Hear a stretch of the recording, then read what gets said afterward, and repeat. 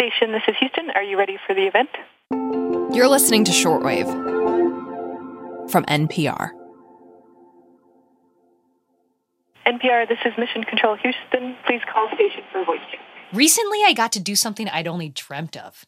Talk to an astronaut who's hanging out on the International Space Station, that global party house and space lab orbiting Earth 16 times a day.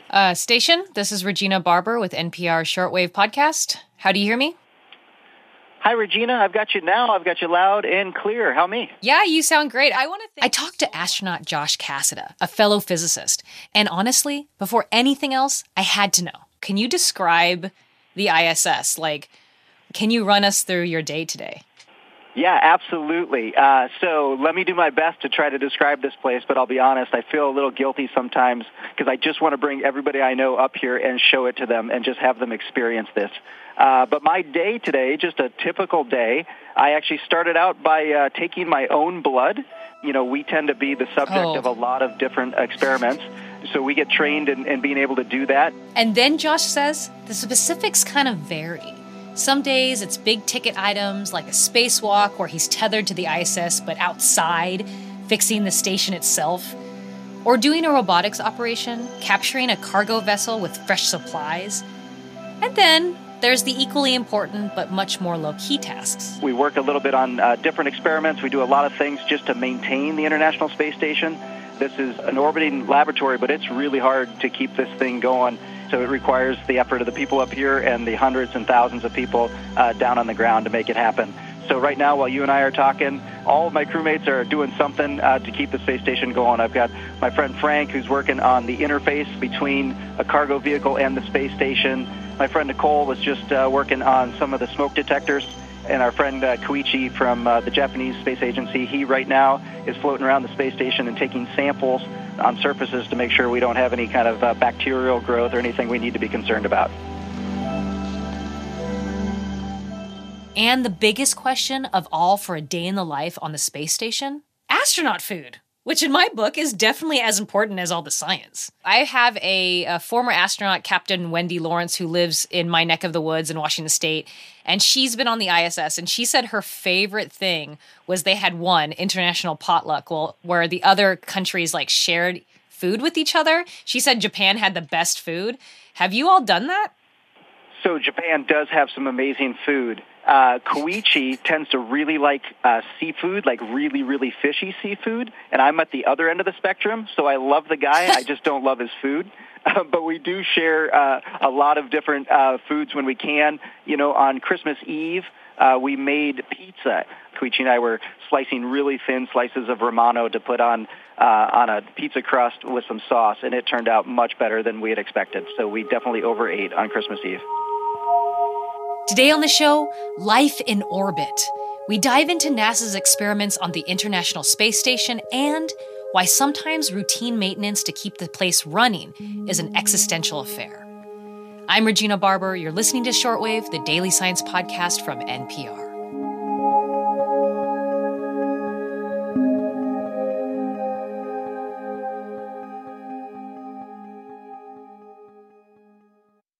So, Josh, since we're a science podcast, we want to know what science is happening on the ISS. And there's a few experiments underway, and I know that there's the Pick and Eat Salad Crop Initiative. So can you tell us about that program? Can you walk us through what garden detail is like if you've done it?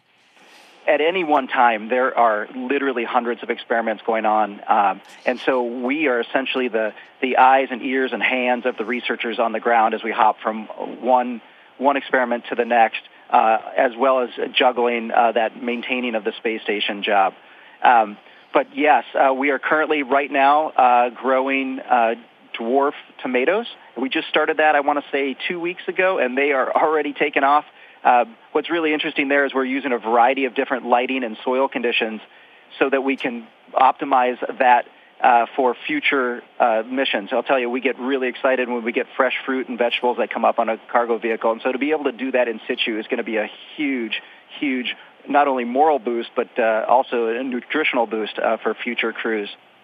So what is the biggest challenge with growing these plants in very low gravity? The first time I took these out and essentially started the process, they come up in pillows of different kinds of soil. And I think it's containing that soil. It doesn't take much to have just a little bit of a hole there, and then the soil starts coming out. And so I had to be a little bit proactive on making sure that stuff just didn't get all over the cabin. As you can imagine, it can get to be a mess in a hurry. Next up, let's talk about physics, because I'm guessing that may be what you're most excited about, since we're both physicists. What kind of physics experiment are you doing up in the ISS, and what are you most excited about? Well, I'll tell you, Regina, the experiments that I'm most excited about, of course, you guessed it. I'm a little biased here towards some of the more fundamental physics experiments. Not that the others aren't exciting, they just aren't where I grew up. Oh. But my favorite one is the alpha magnetic spectrometer. It's a big detector that's on top of the space station, and what it's doing is just sifting cosmic rays, looking for signatures of antimatter and dark matter. And, it's gotten some really exciting physics results in that we found this excess of positrons, which, as you know, as a physicist, when you find something that's unexpected, it's a signature potentially of new physics, and that is always exciting in our line of work.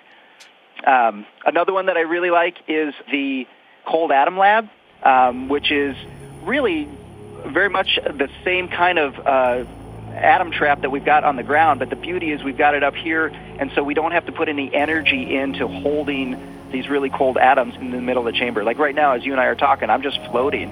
This is why we end up having to work out 2.5 hours a day. We're incredibly lazy the other 21.5 hours of the day because we don't have to do a lot. I'm not stressing my muscles.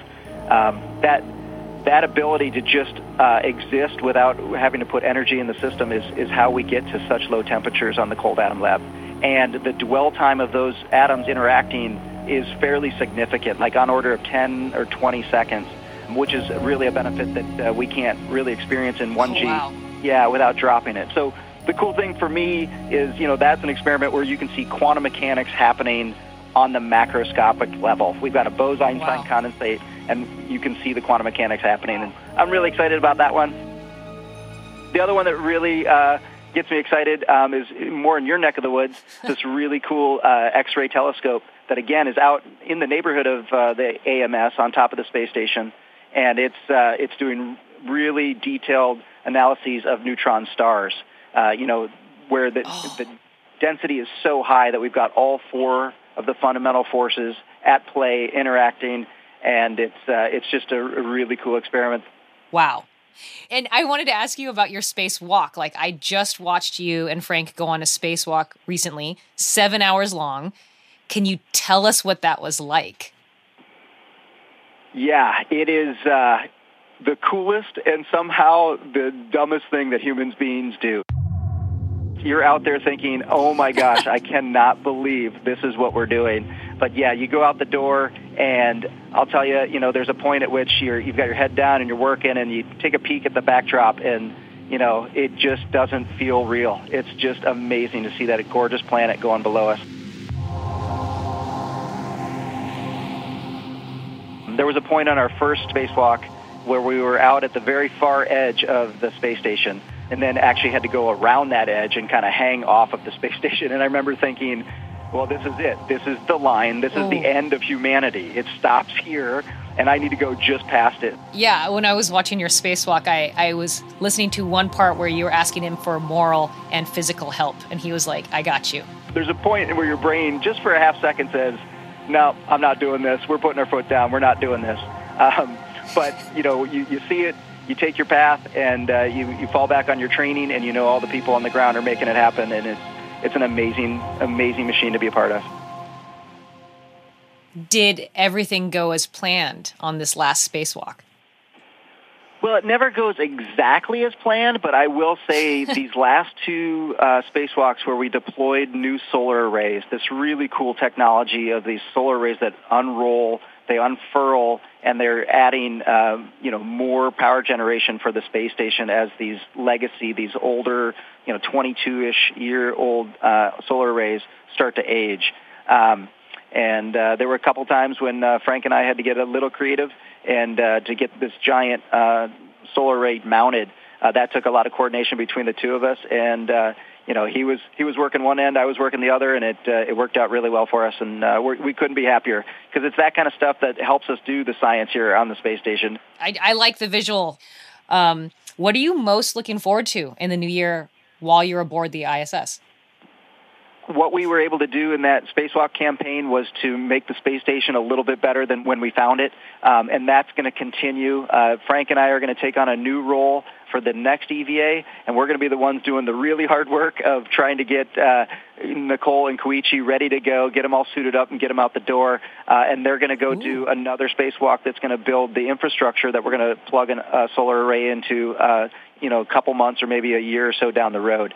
So to continue to do things that improve the space station, but more globally, to kind of advance what we're doing here in low Earth orbit, this is where we do the testing. We are the test bed for the deep space exploration. So if we can contribute in any small way to what the next generation of space explorers are going to do, I'll tell you what, this is definitely a successful career. That'll make me feel really good. This has been amazing. Dream come true. Thank you so much, Josh. Regina, the thanks are all mine.